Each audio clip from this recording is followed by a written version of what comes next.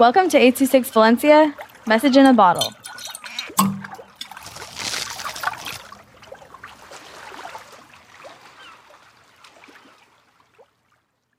Who We Are as Individuals by Bricia with 826 Valencia.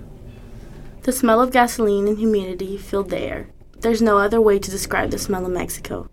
I walk out my house, locking the front door. As we locked the 8-foot gate behind us, me and my cousin Sada look to each other, smiling with excitement once we hear the bass of the banda from afar. Walking down to the plaza, streets are filled with street vendors selling tacos, hot dogs, corn, drinks, little appetizers to munch on. Once we get closer, it's obvious to know where to enter from. I could feel the bass while walking on the rocky road. We get there, and at this point, you stop to take a moment to see and hear everything that's going on in the plaza. Now comes the stressful part of the night. You have to go around the plaza, passing the section where they set up mini roller coasters for the kids in the town, a little pulga where they sell little souvenirs and clothing. Sada and I start making our way to the main stage. Already, the color lights blinding us, making it hard to see in the distance. We have to squeeze in tight places through the crowd. People huddled up in their groups, with the drinks on the floor, food in their hands, facing the front where the banda plays. After a good 5 minutes, I see a head shape I recognize.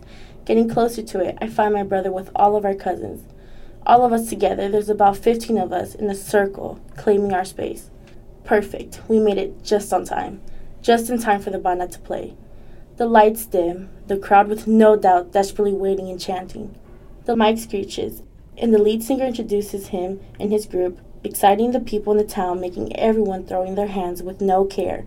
Drinks are being spilled, people are getting rowdy, lights start flashing. In that moment, my blood and my pride that makes me who I am, my ancestors that lived this heritage decades before me, filled me with contentment with who I am.